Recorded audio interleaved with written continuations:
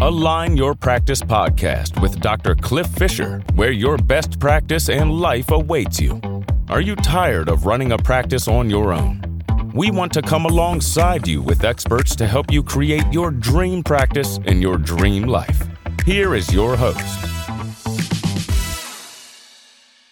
All right, tribe, welcome back. I'm super excited. Last time we made it all the way through all the different ceilings in chiropractic, and so today what we'd like to do is really sum up and talk about, like, after we went through that, like, I had a couple takeaways. Dr. Joe, I know you had a couple takeaways. So I guess, like, we talked about it, but what were your two favorite takeaways of everything on how to go from each level? Because we talked about level to level to level, but there's also this thin red line that kind of keeps everything tracked. And it was like the same thing. It's just different up leveling. So what were your two favorites? Yeah, so I think, a lot of it was granular data, but overall as a premise, going from launch to build or build to scale, those three stages, my number one thing I think that has to happen is there has to be an up leveling of the planning, the maturity of the planning, the amount of time you spend on planning.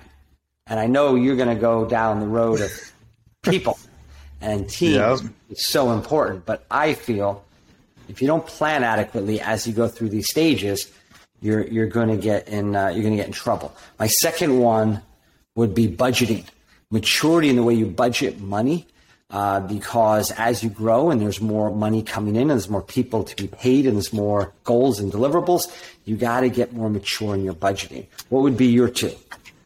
So my two, just like you alluded to, number one would be hiring and onboarding, like getting the right people and making sure the right person is in the right seat on the bus. And then the other one was training and equipping. And so, and it's just different. Some people don't realize that onboarding, training, that's important to break down. Yeah. So tell me about planning. So what's your thought? Like, what do you feel like people should be planning? Because I think that's a huge blind spot for people. Yeah, it's interesting because when you're the owner-operator, everything's based around your energy. When there's adversity, it's cleaned up quick. When there's a morale issue, your energy will help you resolve that fast. Your energy is you don't realize it, but if you're an owner-operator, the power of your energy is intoxicating. Your passion, your energy, your commitment, your conviction, your purpose, your philosophy is intoxicating for the team, for the patients, for everything. So things just seem to flow and move better, even if it's in a chaotic state because of the energy of the owner-operator. So what I realized, and I realized this in hiring a manager, a seasoned manager with 10, 15 years experience in healthcare, I didn't feel I needed to train the manager because they were so experienced. So I brought them on and like, well, you do your thing. Here's what our goals are. But I realized they didn't know our core values, our mission, our vision, our purpose. And they took the business in their direction versus the direction that we set. And what that taught me was that not only when you go over onboarding, that's a lesson right there, right? I'm validating your point, but planning is, when you're a CA, you should plan about 5% of your day, as high as 10%, but let's say 5% of your week. So it's 40 hours a week. 10% of the time is only 4 hours. So if you spend 1 hour on Monday planning the week and a half an hour every morning getting ready for your day, that's 10% of your time, if you really think about it. And CAs need to level up that time to plan their day. Now, if you're a manager, like an office manager, it should be about 20% of your time spent planning, not just planning the day, planning staff reviews, planning quarterly strategic sessions, planning a review of the rocks of the deliverables. There's a lot of planning that goes on. If you're now moving from, let's say, launch, which is, again, chaotic crisis management, you're trying to get this thing off the ground, and you go to build, now you got to plan like you preach to the Align Life clinics. You want at least a quarter ahead in your marketing calendar. Like you have one marketing calendar for 90 days and you have another marketing calendar for the next 90 days. And a list of what the campaigns and the events are most likely for a full year. So it's way different than launch, right? So that's build. When you get to scale, it means you don't have the shovel in your hand. You're not digging the ditch. You don't have the screwdriver. You're not tweaking things. You're out being a visionary and a strategic leader. So that takes 30% of your time. And that's the hard part. And when we had this discussion, Cliff, I love what you said, the anxiety of not doing the work and doing the work. Right?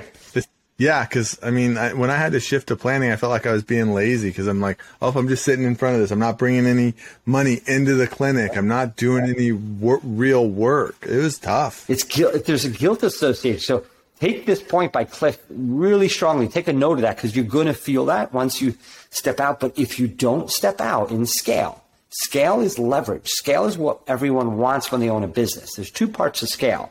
You're either stepping a little bit out of your clinic. You're not the main practitioner, or you're opening another facility. Either way, planning's got to go up significantly. So just set that in state. About 30% of your time planning, put it in your calendar. And I know, Cliff, you and I, we have an area of strategic planning. We have an area for planning. You have a thinking chair in your office of when you sit and just think. Planning is so essential. So that would be my take, Cliff, for my number one.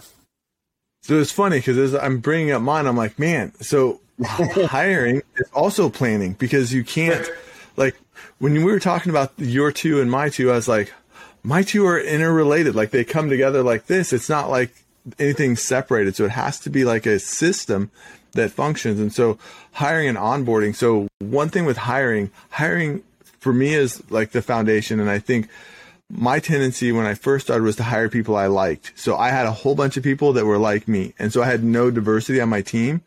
And so there was a lot of exposed areas and a lot of weaknesses that I couldn't compensate for because I didn't have the right team member on our team. And so we don't have to be good at everything, but we have to have a team that's good at everything. And so we were really like, our whole team was relational, and, it really created a bunch of gaps for us that we had to rectify later that we didn't even really see. And then now starting to build new offices. Oh, go ahead, Joe. Well, I think when you stepped out, and you have a good story, which we'll talk about in another podcast, but you stepped out fully where you weren't in the clinic, you weren't around the clinic eventually. I mean, you went back and forth for a while, but eventually you weren't there.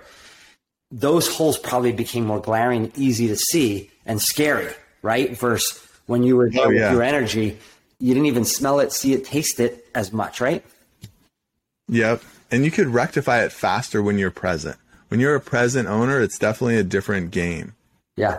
But when you're a non-present owner, like, you have to use the data, you have to use the stats, you have to make sure you have the right people who are going to drive it. Because like I had one office where we put in a caregiver doctor and we were trying to build the practice, and he was the only doctor there, and it really struggled. And then now we put in a practice builder and the office is just taken off. So making sure you have those right hires.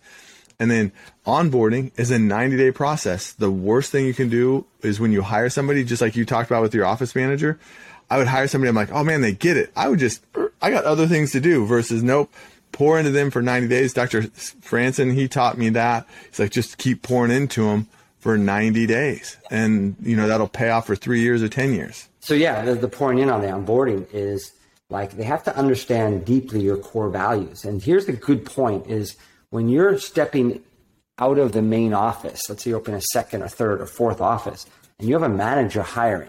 If the manager hires without understanding the values, which are the blinders or the direction or the decisions or the culture of an organization, it's the energetic expression of the organization, and they don't know the essence of the values, I know you're going to start to derail the clinic with new hires because they're going to be hired under a premise that only the office manager knows. And you'll see this with companies, and the owners of Infusionsoft, which I talk about in the book Scaling Up, and a company I've used for 20 years. I was with them when they started and I watched their growth. They had said once managers started hiring middle managers without the owners, the founders' influence, the company's morale and culture changed. And they had to spend 5 years cleaning up because they had a middle management level, let's say 50, 80 people that didn't understand the vision of the founders. So that was really shocked me, and it made me. And then what they did is they moved for a facility that was like a football field, and they had their values on walls. They had their values everywhere. They up-leveled so much to offset the damage that was caused. So for those of you in the owner-operator looking at moving from build to scale, and you're making that decision, you put a stake in the ground, and you're like, I'm going to leverage the value of my experience. I'm going to leverage my time. I'm going to leverage my knowledge. And I'm going to now have more people doing more under my my direction, but I'm not exchanging time for money anymore. That's the power of scale. And when you go into that, you have to be humble. There has to be a little humility, because when you're the owner operator, you solved everything and there were no problems. Like Cliff said, if there were 6 staff that were all like you just made it happen. When you step out of that, it's going to be glaring. So have humility before you make that step, and just do a check on the team to make sure that you have those spots full, like Cliff mentioned. Okay, so that's one of my top ones, one of yours. And it's interesting when you said all of them, because my next one's budgeting. And I think I'll end with that. Maybe you do yours next, but they're all planning, all right? It's all it's all planning, right? Yeah, I totally agree. And I think like a couple things. So back on the hiring, right? So if you hire the wrong person, it's going to cost your company 3 to 5 times their annual income. If you lose the right person, it costs you 10 times their salary. And lost production. So you're saying new rehires. If you have a manager, let's say paying $40,000 a year, and they're not the greatest hire, and you got to rehire and re-onboard and retrain, go through all that. The time that you're going to spend, instead of focus on growth, on training that leader, is going to be $120,000 minimum, up to $200,000 in value, resource, time, effort, lost income is going to be $200,000. So that's something to think about, guys, because don't hire on a whim because you're desperate and just take whatever comes. You hire slow, you fire fast. Really important to know. So, and then Cliff said, if it's a rock star, if it's someone that's grown your business, already 2-3x did in a couple of years, which you didn't do before this team player, and you lose that player, to find and get someone to that level, Cliff is saying you're going to lose 10 times that person's income. If they're paying 40, 50 grand, that's like $400,000 or $500,000. Cliff, that's big. I think that's from Top Grading, maybe. Top Grading, yep. Which is one of the most notable hiring training systems out there. So that put some credence on that number. That's scary, Cliff, and it makes me sit back and be like, we got to make better decisions, right? Yeah, it's definitely a place to slow down, to speed up. Hire slow, just like you said, and then, fire fast. And you had alluded to it earlier on the core values and like why that onboarding is so important, because they need to know what the core values are. And I know how I am when we bring people into our offices. I'm like, okay, here's our core values. This is what you can expect from me and our entire team. And this is what we expect from you. This is also what we hire and fire based on. And so I do that on their day one. Yeah, well, I learned this in great detail from pain of hiring. I remember I hired 2 people for Align Life corporate office for the franchise. I had at the same time, we started with, I did an hour and a half or 2-hour lecture to these 2 and my team. And one of them leaned forward in the chair, jaw open, eyebrows raised, taking notes and, asking questions that relate to her children, her mom, her neighbor, like, oh my goodness. And the other one was looking at her nails. I saw an eye roll once, a big huff puff, looked away. And it was so easy. It was so easy when you speak your mission and your purpose to read energy. And I don't know why this isn't taught at the entry level hiring, right? I mean, if we all just did that, then if they're on purpose or not. If that person decided not to take the position right before I told them they're not right for the position. Like I went up to the table to tell her and she goes, you know what? And we both had the same message. That's before we even started. Most people will be 6 months in trying to force that person. And then what we do, and this is key, guys, what we do is we start lightening up our purpose or our mission because we don't want to make them uncomfortable. So we soften our mission to appease people because we love people just because of the wrong seat on the bus. You know what I mean? I mean, that does happen. Yeah, 100%. And I think if anything we've learned from COVID, it's like lean into your principles, not away from them. Because as soon as you take a stand, you're just going to attract your tribe and the people that are like you and want to be around you. And that's not in our top 4 here, but that's something to take a side note on, is make sure you stand stronger for your principles when you go from launch to build. Like, put a line in the sand and strengthen your belief systems on what you convicted on what you believe. When you go from build to scale, and now you're not the operator, you're the visionary and the strategic planning partner or leader. You got to level up that conviction, because you're going to be a step further away from the energy of the operation. So I think that's a good point, Cliff. Yeah. And so my next one is, so after you onboard them, then how do you keep a player? So it's training, and there's just certain things you have to have. You have to have certain rhythms. You have to have certain, like we have scorecards inside of Align Life that, are awesome, and they help us keep our team member on track, because one of the worst things is you get an A player and they don't know what winning looks like. And so with a scorecard, they know, am I doing well or am I not doing well?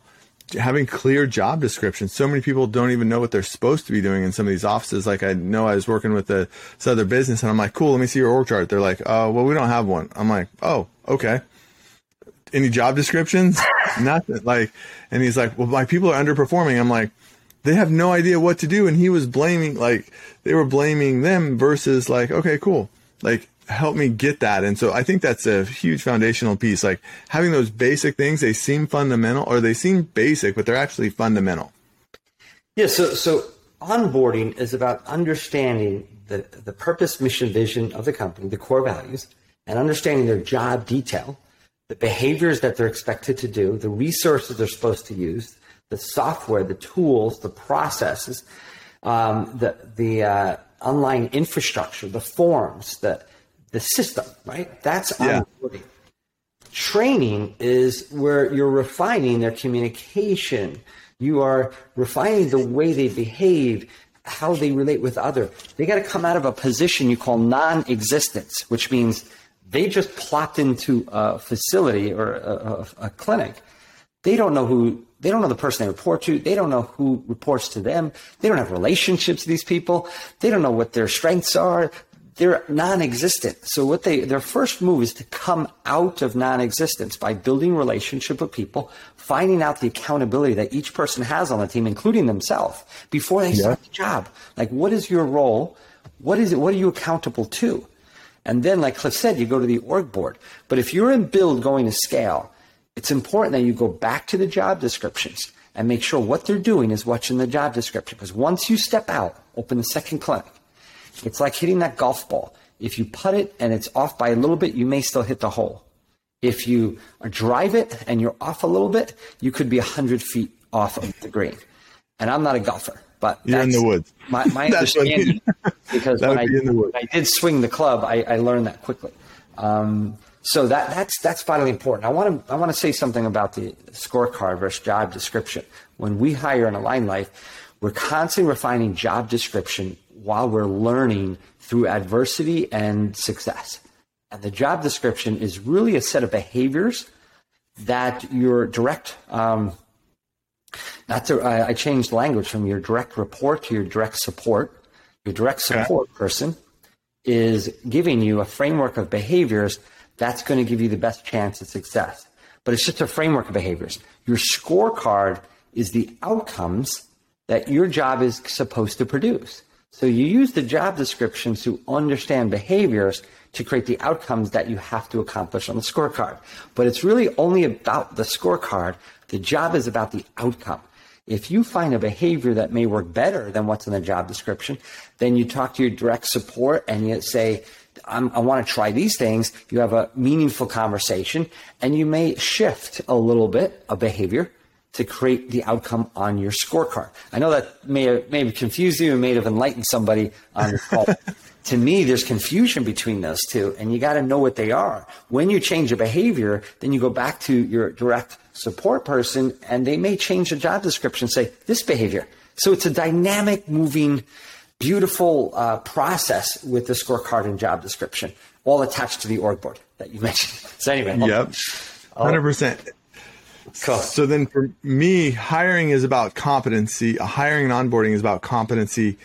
Training and equipping is about mastery. And so that's why those two for me are such a big deal. And I think that leads right into budgeting, because if you don't have any money, you can't hire anybody. You can't do any of the things we want to do. And so tell me more about the budgeting, Joe.